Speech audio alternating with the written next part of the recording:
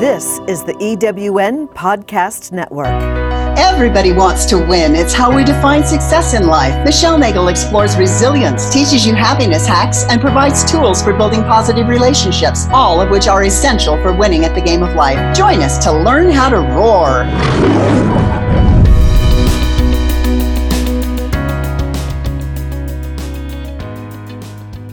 Welcome to Roar to Win. This is Rochele Nagel, and today I'm really excited. Our guest is Rochele Lawson. She's a registered nurse, Ayurvedic health practitioner, holistic health and wellness consultant, international best-selling author, speaker, and radio show hostess. She's the president of Blissful Living for You, which was founded to improve wellness, wisdom, and wealth by utilizing ancient holistic principles that only lead to success. Rochele Marie's energy, guidance, wisdom, and enthusiasm have helped thousands of people to improve their well-being and to program their mind for success while growing their overall wealth holistically and naturally so that they could live the life of their dreams. So welcome, Rochele. Thank you very much. It's a pleasure to be here. I am so glad that we get to have this opportunity. It's too bad we weren't recording our conversation that we had the other day because I just am so excited by all of the things that you do and have done and all of the barriers you have broken. Would you like to share some of those with us? Yes. Well, there's been many, but I can go back to the age of 10, but I won't do that. I think basically I've always been the type of girl that's always been surrounded by boys. My whole entire family, I'm the only girl. All my friends were boys growing up. I just kind of dealt with the boys. And so it just would seem natural that some of the things that I would do would be playing in the boys' playground as I got out and got into the business world. So a long time ago, back in 1989, I started a telecommunications installation company. And it definitely was it's a male-dominated industry. It's a subcontractor for the construction industry. And when I started it, I looked like I was 12 and was definitely told by the players in the game that, you know, I'm a female, I'm playing in their world. They weren't going to let me be successful. And it just lit the fire under me to be even more successful. So it's just kind of been my path. And with that, when someone tells me that they're not gonna let me do something or they're gonna prevent me from doing something, then lo and behold, all my accelerators get burning and I step into it and prove them wrong. And it goes back before then. I shared a story with you where when I got out of college, I was married and went to engineering school with my husband because I was so in love and, you know, wanted to spend every waking moment with him, right? And so we went to engineering school and got an engineering degree.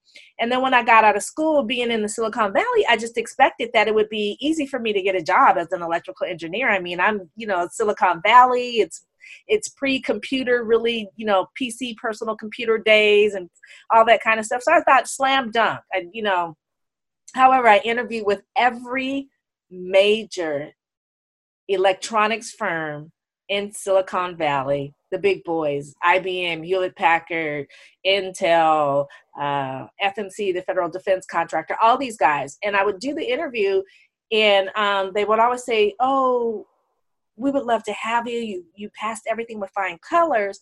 However, you know, you're going to be working around guys that are around your father's age probably. And we just want to make sure that we don't make them uncomfortable. We want them to be comfortable. And so I would never get a call back from any of them, even though they tell me I passed with flying colors. And, you know, I was this fabulous person, but, you know, because I looked like I was 12 and I was going to be working around people that were my dad's age, I never got a call back.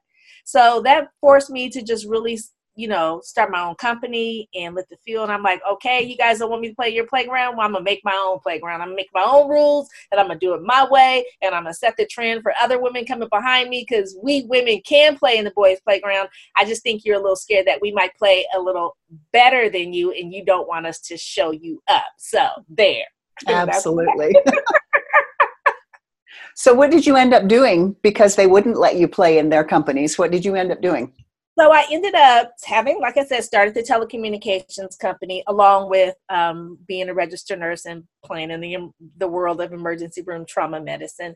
But I started the telecommunications company, and not only was my company successful, it's still successful today. It's been around for 30 years. It's still successful.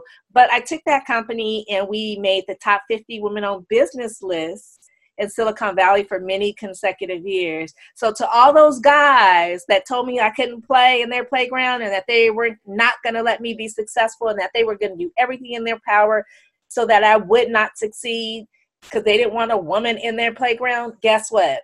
I'm still around. I'm still successful. And some of them have fallen by the wayside. So there you have it. Absolutely. So where did you get that kind of drive and determination from? I think I know it started when I was a little girl. So I was a very little skinny girly girl. I mean, I was very skinny. I wouldn't say petite, but I was really skinny. My diet was candy. That's what I love to eat, candy. Food, no way. Candy all day. So I was a very skinny little girl, but I always played with boys because that's all that was in my neighborhood. That's all that was in my family. And I didn't like to be called back then, I'm not politically correct, but I didn't like to be called a sissy, and I didn't want to lose, and I didn't want to lose because I was a girl or I was skinny, and I didn't want people to be soft, the boys to be soft with me. I wanted them to be tough because I wanted to prove to them, even though I was this little skinny girl, that I was as tough as they were. And so I think it started then. When I was 10 years old, I went out, I was playing baseball. I played football, baseball, that stuff with the boys. But I went and tried out for baseball with two of my friends who were boys. We rode our bikes. We tried out for Major League Baseball in a baseball league. Well, let me put it this way. I went to try out. When I got there, it was all boys. And I was told I couldn't try out because I was a girl. Mm. And so I was like, okay, I felt really bad. I was a little girl. I was 10. I felt really bad. Because the only reason why they wouldn't let me try out was because I was a girl. So, I kind of just was watching my friends as they tried out. And then I started playing catch with some boys on the other side and of where they were doing the tryouts. And then, we were playing and practicing and stuff, started hitting the ball. And one of the coaches took notice because I was really good. But one of the coaches took notice. And so when I walked back over to get, wait for my friends, they were like huddled. I remember them being huddled and they're like, I guess they felt bad because they had hurt my feelings, but I didn't cry or anything. Uh-huh. But anyways, they offered me to try out. So I'm like, okay, it was my opportunity, right? Right. So I tried out, and it was so funny because the coach, he went halfway between the pitcher's mound and home plate, and he kind of tossed the ball underhanded to me, and I tagged that ball. So then he stepped back a few steps and he did it a little bit, faster this time, and I tagged it. Next thing I know, he's at the pitcher's mound and, he's throwing the ball overhand and I'm just tagging it left and right. And he's looking at me like, how can this skinny little girl whose arms are as big as her, tiny, tiny little girl be tagging this ball? I mean, I was hitting it everywhere. And so I ended up making the baseball team. I ended up being a starter for my team. I ended up going to the All-Stars, which was huge because I was the only girl in the whole entire league in the city, probably in that area in Silicon Valley. And I went to All-Stars 2 years, but I really was a little trendsetter back then because people would come from all over the place to watch this little girl play baseball. And I was the little girl that they were watching, and I didn't even know it. I was just out there having fun. And years later, one of my teachers in high school was like, hey, did you play blah, blah? And I'm like, yeah. And then she told me the story of how all these people were coming, and I was just playing. I didn't even know. I was just having fun with my friends. So I guess it started back then, and I'm the type of girl that if you tell me no, and if it's something I really want to do, I'm going to make a way, and I'm going to make a way for you to realize that you should have told me yes. Yeah, so no is a dangerous word for you. Yes, yes, yes, yes. Yeah, I've often felt that too. It's like when somebody tells me no, I feel myself go really still and I say, "You watch me." And then Mm-hmm. and it's a challenge. And so it's really pretty amazing. So I appreciate you sharing that story. And so now the question is on how on earth did you go from a skinny little kid that only ate candy to owning a wellness company? So I know it's so odd. I know, but so here's the thing. When I was that little skinny little kid eating candy all the time, I think the candy was how can I say? You know how people find comfort in food. Oh, I yeah. found comfort in candy. And Mm-hmm. so when I was 8 years old, I had a series of things, 4 very traumatic things that happened to me that set the precursor for me to have a medical condition that I suffered for 17 years. Oh, wow. And was not able to be diagnosed by the medical community. Went to many doctors, had my first pelvic examination as a child at 9. And I remember the doctor saying he didn't have anything small enough to examine me. And Oh, so as I got older, the symptoms got worse. The prescriptions came. I wouldn't take them because they didn't work. But I started doing stuff like not eating fast food when I was a teenager and meditating because I was always full of fire. I didn't know what it was, but as I grew up, I realized that's what I was doing. Lo and behold, as I mentioned in the and when I was talking about the telecom company, I went back to school and became a nurse. I've always been taking care of people. I've always had that compassion to take care of others. And so I went back to school to become a registered nurse. And when in that process, I was really sick. I mean, really, really sick, but no one would ever know it because I was really good at faking it.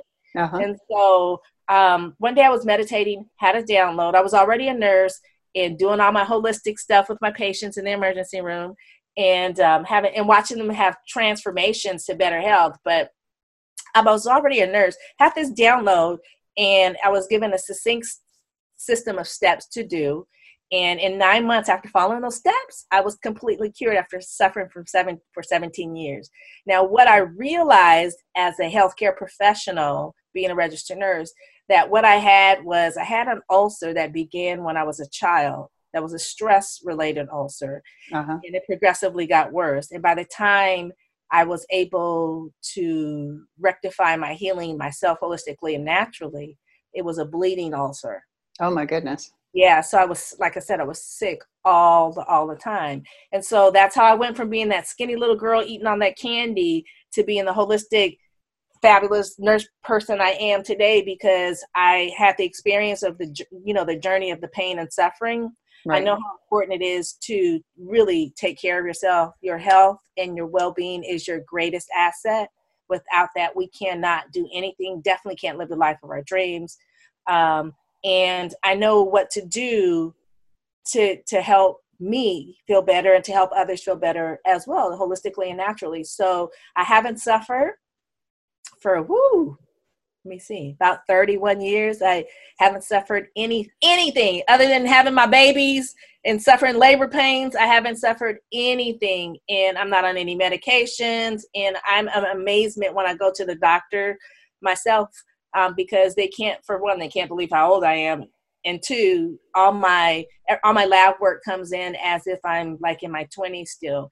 And so I just say that's a gift. I'm here to share my wisdom, and I'm really good at it, and it's what I do. That's awesome. So obviously your journey started then because you were ill, which Yeah, is we usually have to go down that road of pain and suffering before we figure out that we don't want to do that anymore. exactly. So so did you turn to holistic because you were not having success with Western medicine, or? So remember, I started going to the doctor at 8. So by the Right. time I was about 11, I'm 11 years old. I am in the 7th grade, in seventh or 8th grade. I can't remember. Anyways, I was tired of going to the doctor. I wouldn't take the prescriptions because they were nasty. They, made me feel funny. And so it was about that time when I was in junior high school where I just started trying to eat better food. So I thought if I ate more vegetables, I love vegetables. If I ate, more chicken, just stuff like that. It was just stuff in my head that I would feel better. But the problem was it didn't matter what I ate because the damage was already done to my stomach lining, right? So it didn't matter what I ate. I could eat something one day and feel good and eat that same thing the next day and be in excruciating pain. Right. So then I started incorporating other, like the meditation and just other things, holistic practices that I didn't know what they were. I was just doing it. I would read about it or see something on TV or whatever and try it. And it just, all of a sudden things just, I started clicking and started feeling better. So I think it was just a gradual process of, for me, trial and error. Uh-huh. Once I discovered what I was doing and once I became, a nurse and all of that and realized I was doing holistic practices that were not Western medicine, nobody didn't want to hear about it. I knew I was onto something. And when I started doing stuff with my patients that were having heart attacks and having them do meditation, as I walk them through meditation or deep breathing and watching their EKG changes or their cardiac monitor changes, I knew I was onto something. Here's the big thing though. I really knew I was onto something when I would have patients come back to me in the middle of the night. We would have I would have conversations with my patients all the time and share things with them that was working. When I had these people coming back to me in the middle of the night, because I worked 11 p.m. to 7 a.m. to tell me that what I shared with them made a tremendous difference in their life. Mm-hmm. They listened, their health improved. I might have told somebody to lose 10 pounds and their blood pressure would drop and they wouldn't need high blood pressure medication. They did that. They would come back and tell me this stuff.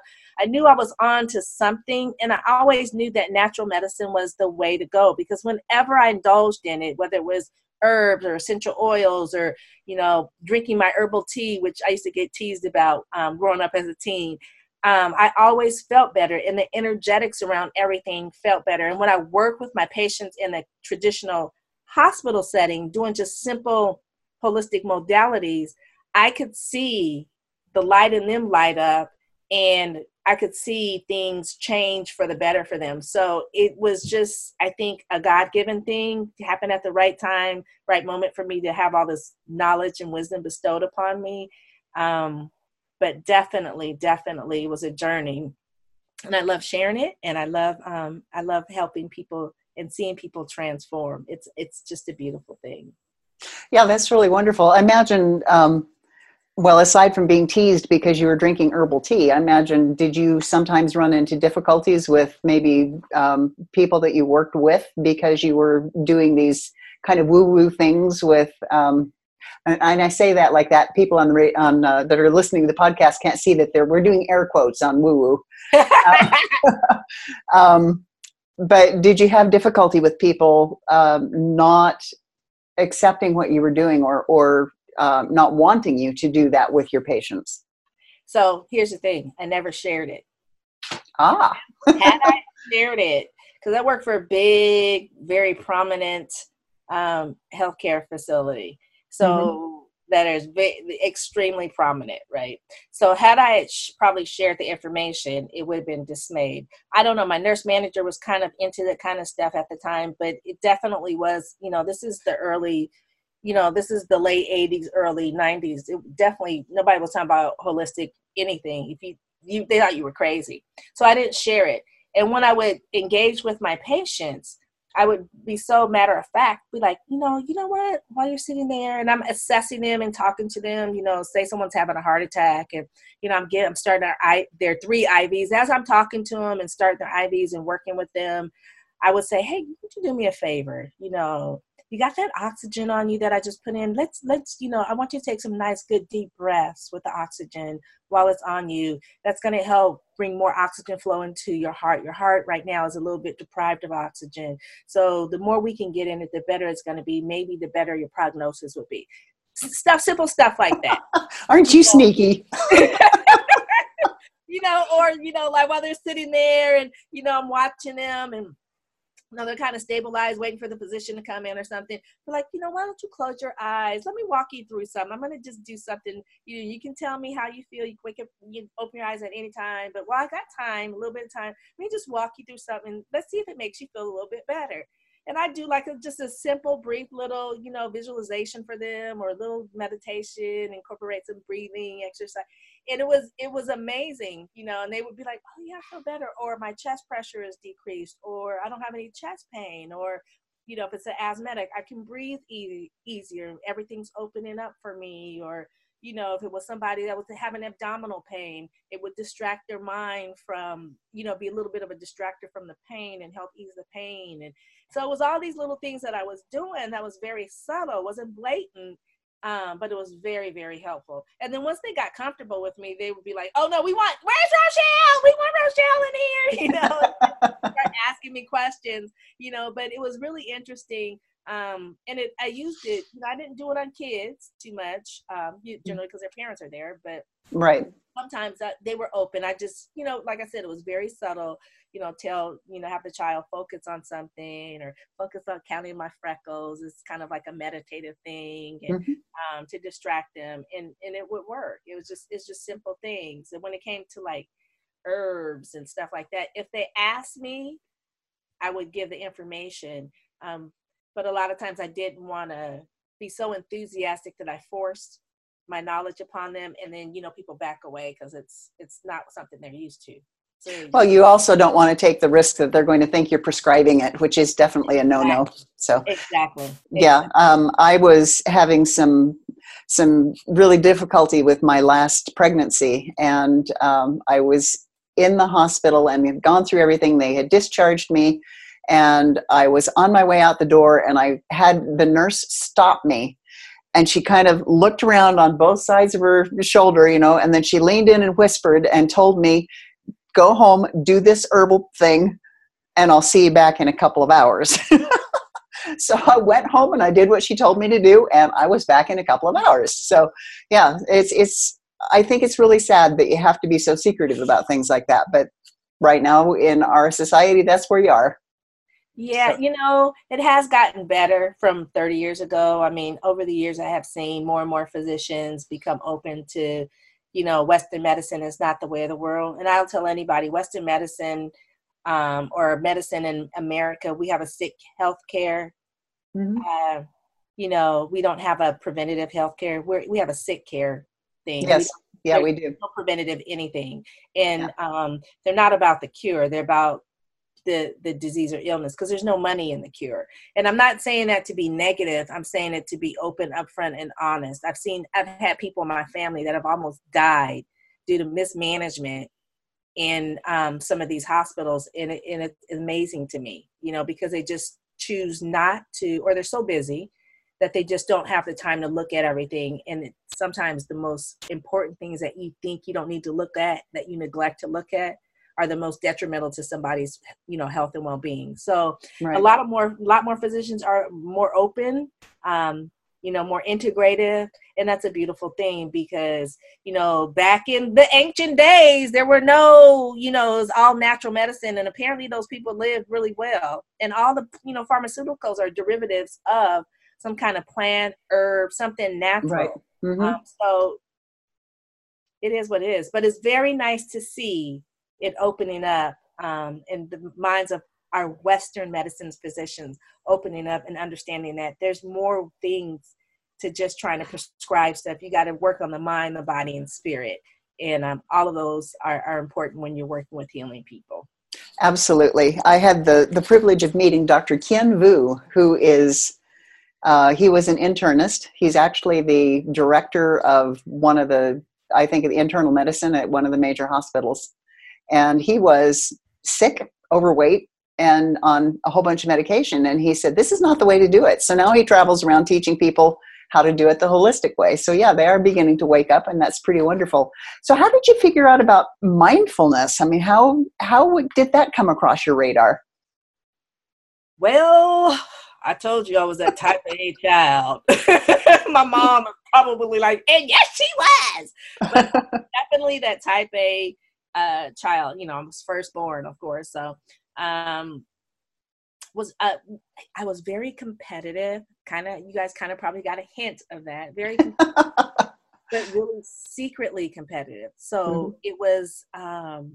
So I would never like tell people, "Oh, I'm gonna whoop you. I'm gonna win. I'm gonna kick your butt." But I would never do that. But all in my mind, I'm thinking, I need to win. I need to beat this person. I need to, I need to be in first. So I had this secret competitiveness, and I was an athlete.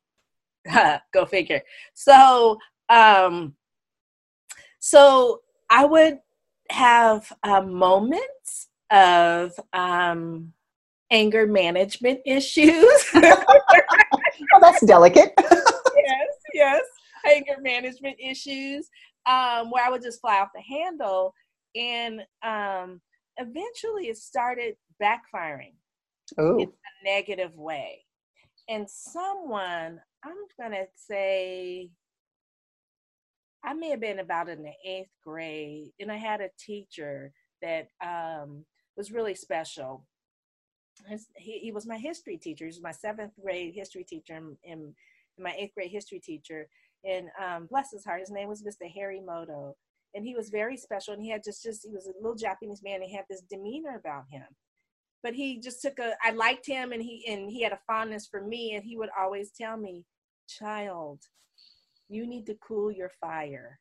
And I was like, what the heck is he? That's where that phrase came from. Yeah. Okay. Child, you need to cool your fire. And so I'd be like, "Oh, Mr. Harry Moto, blah, blah, blah." And then, as I got to spend more time with him over the, of course, back then, junior high school was 7th and 8th grade. Right. He would always, give me like little things to say, or he would say, "When you catch yourself doing this, just little things like that." And all of it basically was being mindful. When you find yourself getting, angry, why are you getting angry? Why, how are you feeling in that moment in time? He would say, always pay attention to how you're feeling.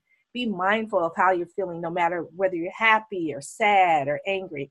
And I would hear this over and over, and then he'd give me these little tidbits of, like, cool your fire, child, or expand your vision, or, and so eventually it kind of led me to a mindfulness journey. So as a nurse, I had to do some continuing education units, and I thought, well, what the heck? Let me, I was already meditating and stuff. And so there was a class offered on mindfulness. It offered like 3 hours of continuing education units. And I thought, oh, what the heck? It'd be easy. I went in that class and actually loved it, but it took me back to 7th and 8th grade, because pretty much everything that was discussed in that class, I had heard from Mr. Harry Moto when I was 11, 12 years old, and just laughing and taking some of it and using it. And it was just like, oh my gosh. It was like, I've been here before, but I didn't realize that I was walking in different footsteps. It was just amazing. And so that's kind of how the whole mindfulness kind of clicked. And now. That is really wonderful. I wonder if you could remember anything that he taught you in history. No, but he changed your life by teaching you these mindfulness practices. I think that's wonderful. And what a legacy to leave behind, because he changed your life. Yeah, so it's funny when you ask me that. I'm like, wow, I don't even know what history, if it was, I know it could California history, because California history was in the 4th grade. I don't even know what history was in 7th and 8th grade. And I don't even know if it was called history. It may have been called social studies back then. You know how everything has changed. Right, yes, exactly. I don't remember anything, but I remember him because he had such a profound impact on me. Right. And he was an older gentleman at that time, so I'm sure he's gone by now, smiling down and saying, "I knew that girl that was full of fire would eventually get it." I knew it. But it's just it's a beautiful memory, and thank you for allowing me to share that, because I really hadn't thought about that. That's really wonderful. I appreciate you sharing that, because just the impact that he had. And the fact that you remember him. I imagine there are probably other teachers that you had around that age that you don't remember the teachers either. And so what was really important is teaching you to connect with yourself, with your own body and your own feelings, and how to control your emotions and stuff. So, so are thought processes and mindfulness the same thing? So, no. Thought processes actually are something that we have all the time. We have so many, what they say, millions of thoughts that occur each day with our head, right?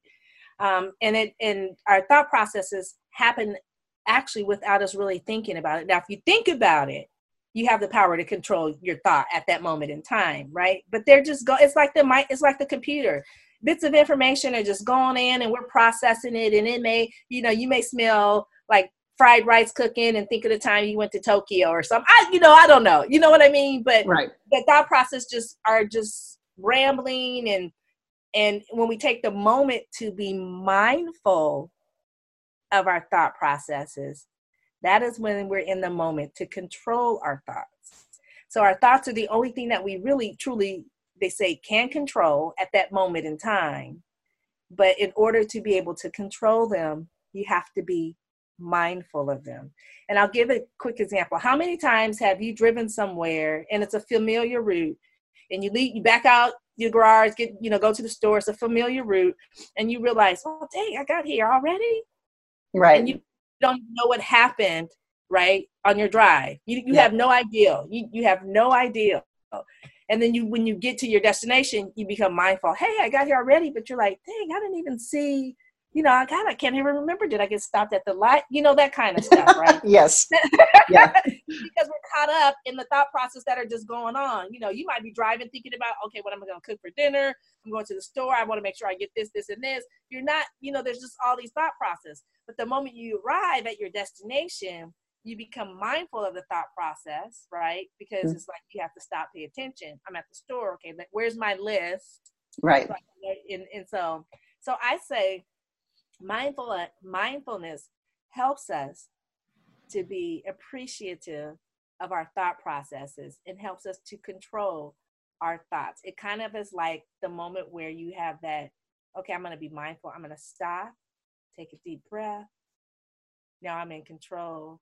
Now I want to think happy thoughts. So I'm going to think happy thoughts. Yes, the difference between being mindful and being unconscious.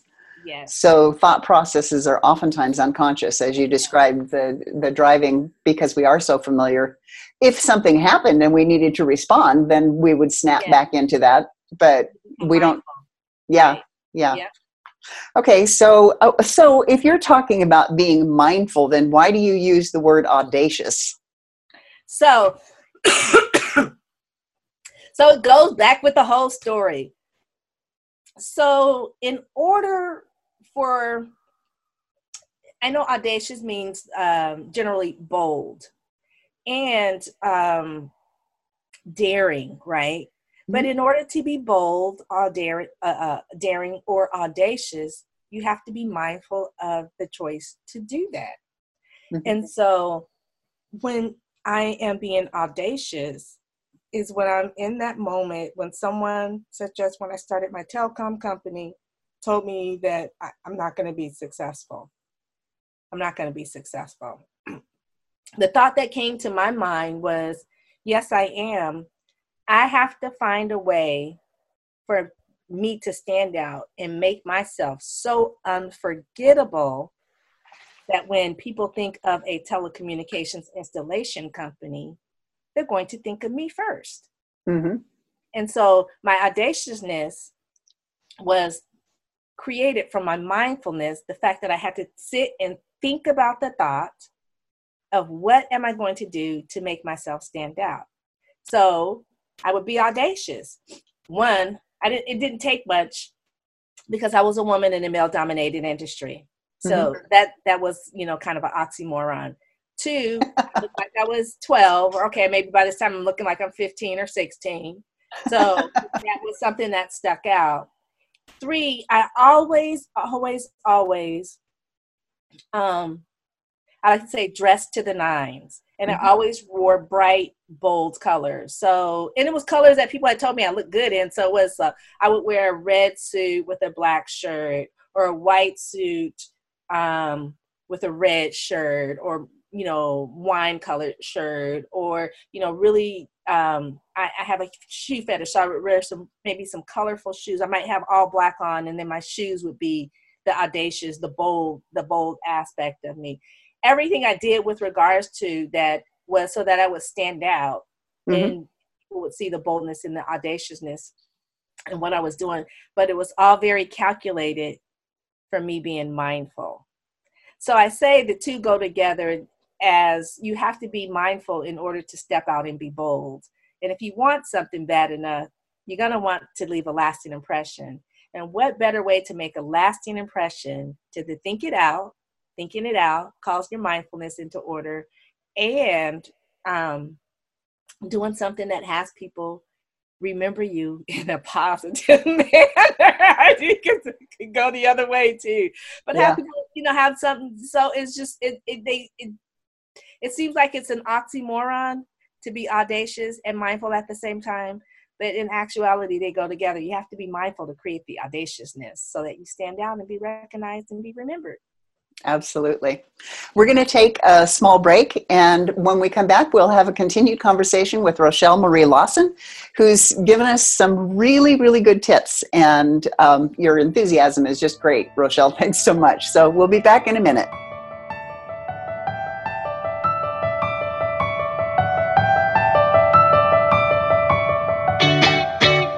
Have you ever asked yourself this question?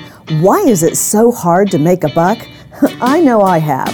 Hi, I'm Sandra Yancey, founder and CEO of eWomen Network. What I have discovered after going from the brink of bankruptcy to running a multi-million-dollar award-winning business is this: you can't build $1 million dream hanging around minimum wage mindsets. My mission is 1 million women entrepreneurs generating $1 million in annual revenue. So here's what I've done. I've created the mother of all entrepreneur success programs that you can access online on your time. It's called Monetize Me Now. It's a 7-module online course that is 100% my success formula, covering mindset, mission, management, motivation, marketing, and measure. Come on, take my hand and I'll show you the way to learn to earn flowing revenue for your business. Visit monetizemenow.com for details.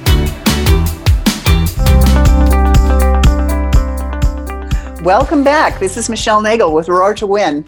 And today we are interviewing Rochele Marie Lawson, who she talks about Be Audacious, 5 Steps to Conquering Fear. So you're talking about audacious. We're not talking about being in your face about it. You had mentioned, how to do it gracefully and mindfully. But what are most people afraid of, and why are they afraid to identify their fears when it's an easy thing to do? So there are 7 basic fears. People are afraid to grow old. They're afraid of criticism. They're afraid of getting sick and having physical pain. They're afraid of losing their loved ones. They're afraid of losing their life. They're afraid of being in poverty, right? And so, oh my goodness, I just had a brain freeze. And so with regards to those ones I've outlined, there are underlying, I want to say there's an umbrella effect that underlies. So there's other fears that lie underneath those, right? Mm-hmm. Criticism. You're afraid that someone to judge you. You don't want to be judged. You don't want to be right. You don't want to be classified as wrong. I'm sorry. You don't want to be classified as wrong. You might be fearful. You're afraid of getting sick. Or afraid of having physical pain. And with regards to that, there's a gamut of things that fall underneath that. You might be afraid to change your diet because you're so used to eating this unhealthy food that you're not sure what's going to happen if you eat how your body's going to react if you eat the good food. You may stay in a relationship that's not bad, that falls under the loss of love, because even though the relationship is not good, it's better than being alone. That person obviously must love you somehow if they're paying attention to you, whether it's negative attention or not, right? So there's all these different reasons why, all these different fears that people have conjure up in their mind. And the reason why people stay in it, because a lot of people are afraid of what is unknown to them. Mm-hmm. So they would rather stay in a situation that they know is not good for them, that they're fearful of, because they're afraid that if they leave a situation, they can't predict what the outcome will be. Mm-hmm. So for instance, I mentioned staying in a relationship where, it's not a good relationship. Sometimes people think it's easier to stay in the relationship that's not good because I can do these different things where we won't argue, or he won't hit me, or she won't hit me, or whatever the case may be, right? Or I won't be demeaned, or whatever the case may be. I can do these different things to curtail that. But the whole time the person's not happy and they're on pins and needles. Now, Mm-hmm. if they say, oh, if I leave, well, who's going to love me? I'm not going to have love from anybody, even though what they're getting is not quote unquote love, right? I'm going to Mm-hmm. be by myself. I don't want to be by myself. Everybody's coupled up. I don't want to be by myself. There's all these crazy reasons that people come up with why they stay in things that are not good for them. People that eat bad food. Now, we all know we have people, friends, family that we know doggone well they should not be eating that double cheeseburger with 5 slices of bacon, half a pound of cheese, with the Right. with the extra large French fries when they got high blood pressure, high cholesterol, pre-diabetic or diabetic, right? With the extra large Diet Coke, right? Right. Yes. But it's something they're comfortable with. So if you go to take that person and say, you know what, you have these health conditions, you really should be doing this, eating this food here. They're fearful of it because, for one, they don't know how it's going to react to their body. 2, they're not going to even know if they like it. 3, what happens if they start to feel better?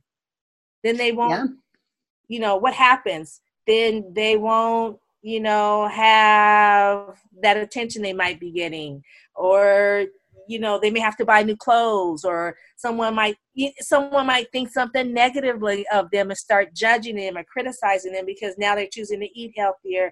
There's a whole gamut of things. And so I'm saying it's enough of that. Enough of that.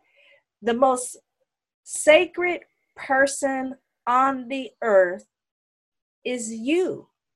And if you don't take care of yourself, then you can't be 100% for those that you love and care about. Right. If you're living in a fear-based mentality, whether you choose to admit it or not, the energy you're sending out to everyone around you is this negative, heavy, fear-based energy. Right. And heavy energy is the first energy that people pick up. So even though that you may be with someone and they pick up this energy from you and then you go on and have a good time, they're still left with the residual of this heavy energy that you have, that you carry around like, Pigpen and Charlie Brown, like this little cloud. Mm-hmm. They're still stuck with the remnants of that because it's so heavy. Mm-hmm. And so I'm telling people it's time to stop doing that. Be audacious, be bold, do something you haven't done. Try a food you haven't eaten before. You never know. You may like it. Yeah, you may actually like it. Go out by yourself, or, ask questions of people are even afraid to ask questions of their doctor about their own medical conditions.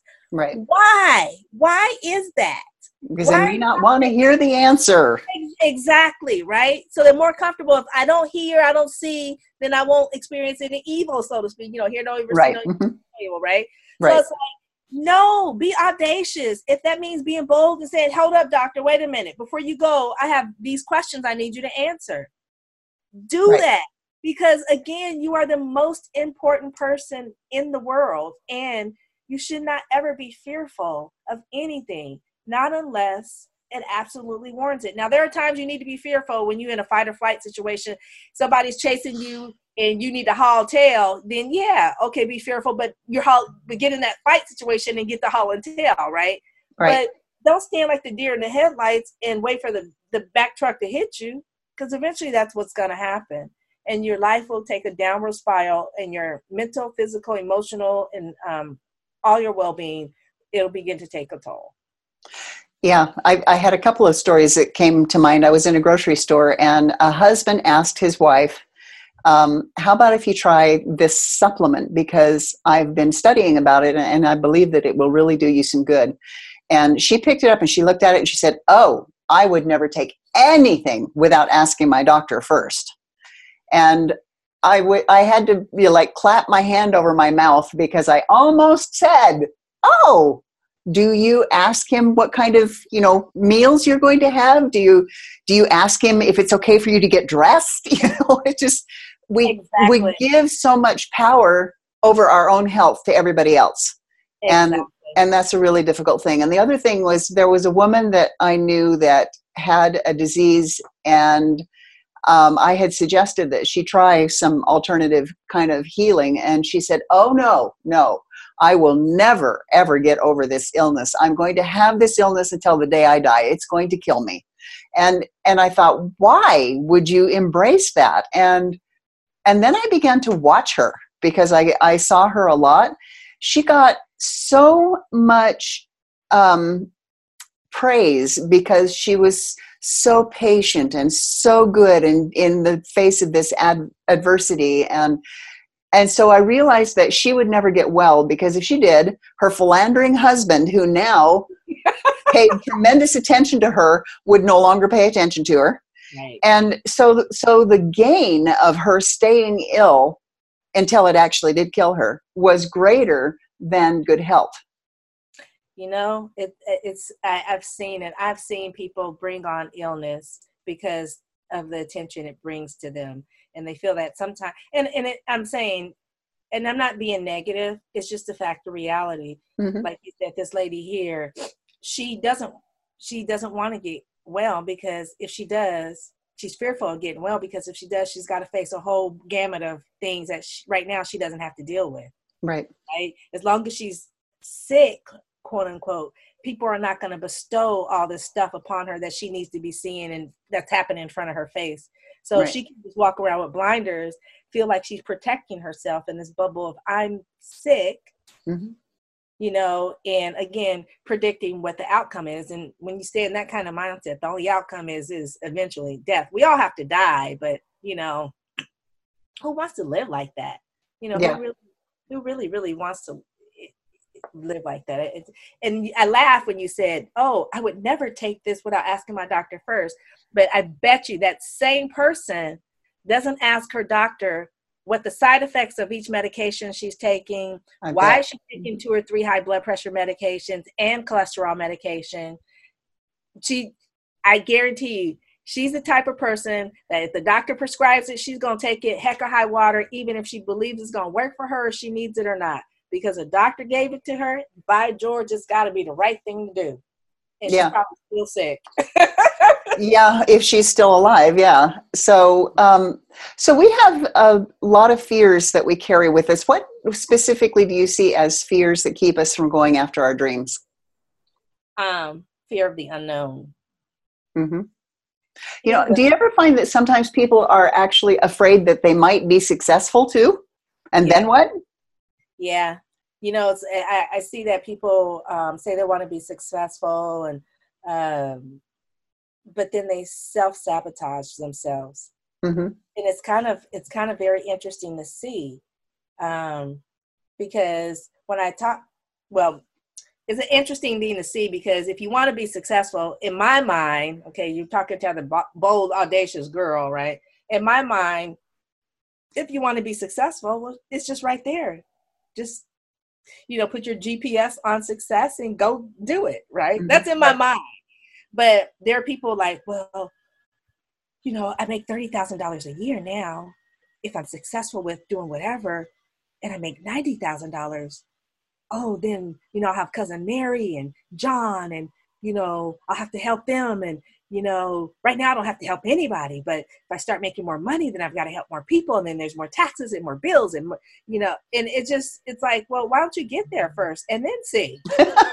You know what I mean? Get there first and then see. Or, if I'm successful, I'm going to have to spend more time on the road with my business, or time away from my family, or I'm not going to be able to have as much free time as I have now, even though I'm, can barely make ends meet, whatever the case may be.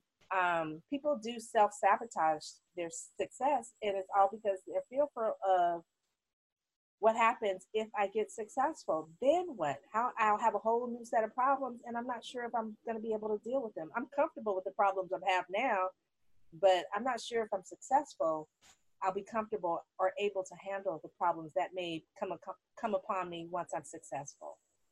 Yeah, exactly. So, how is there a process that allows us to conquer our fears? There is. There surely is. First of all, you have to recognize that you are having some fearful thoughts. Okay. Most of us don't even recognize it until we've already got the fight or flight thing kicked in.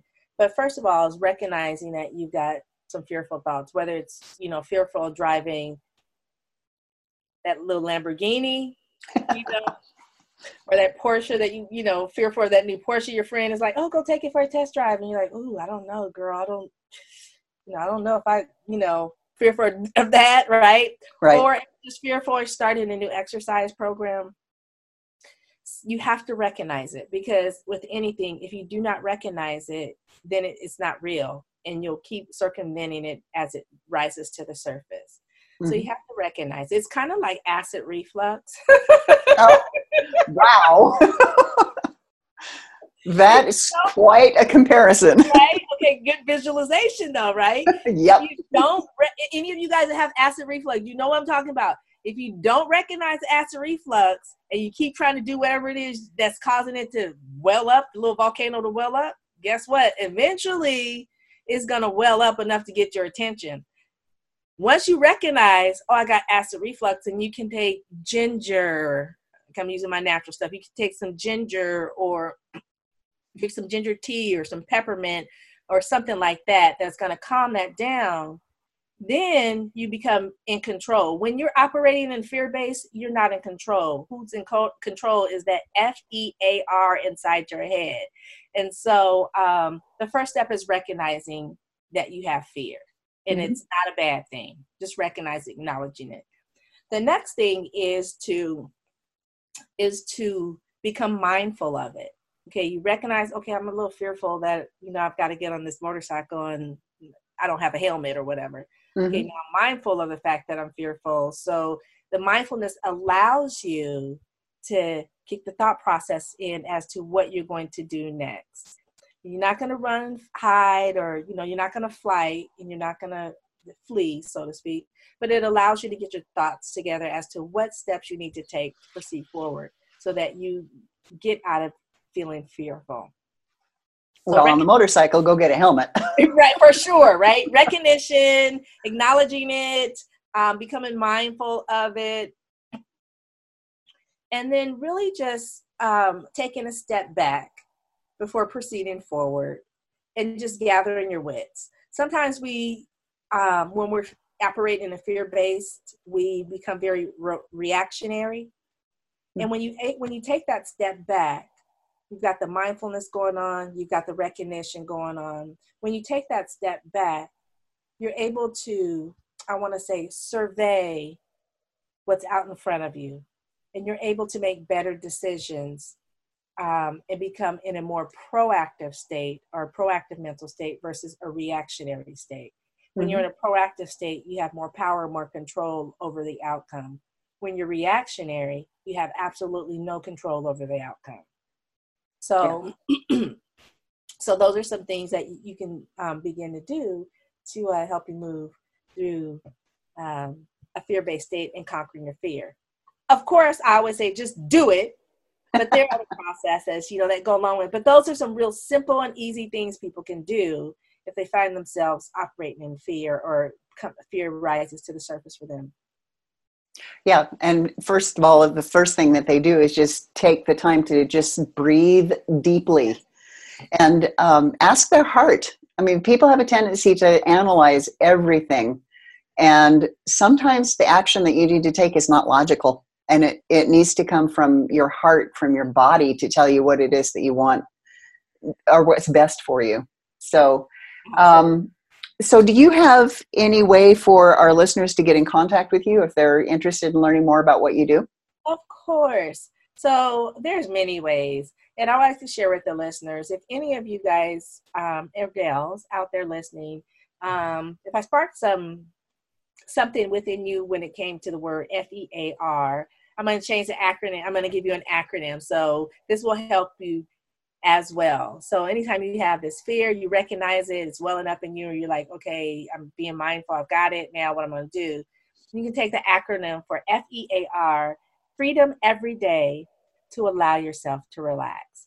And just like you were saying, Michelle, when you take those deep breaths, which is another aspect of taking that step back, you're able to get more oxygen going to flow into your brain, through your blood system. Everything is getting revitalized by that oxygen flowing. But also, it allows you to make better decisions. And if any of you all need help with that, definitely reach out to communicate with me. You can communicate with me in numerous ways. I'm on Facebook. I have a group called the U Factor Tribe that you can join. And it's all about wellness, wisdom, and wealth, helping you to accelerate those areas. People come in, they pop in, they get information, they give information. Definitely you can tap into that. I'm on all social media, Instagram, Twitter, LinkedIn, Rochele Lawson or Rochele Marie Lawson. You can find me.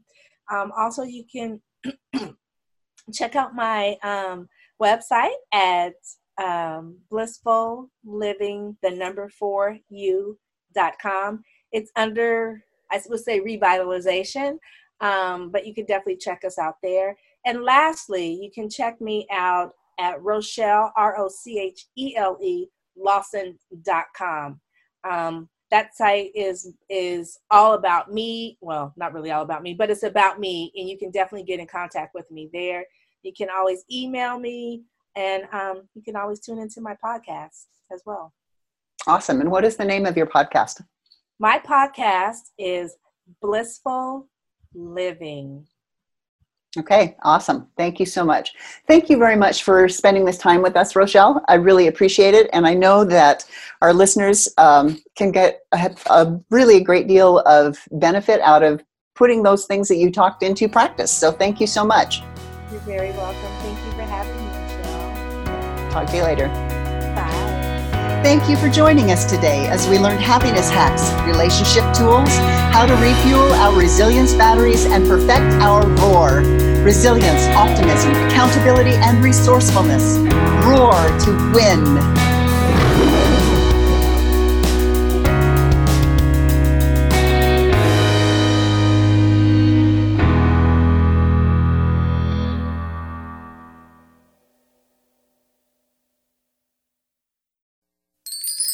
I'm Sandra Yancey, CEO and founder of eWomen Network.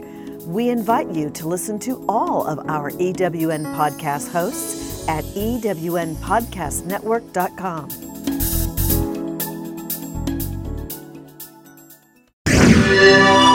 This is the EWN Podcast Network.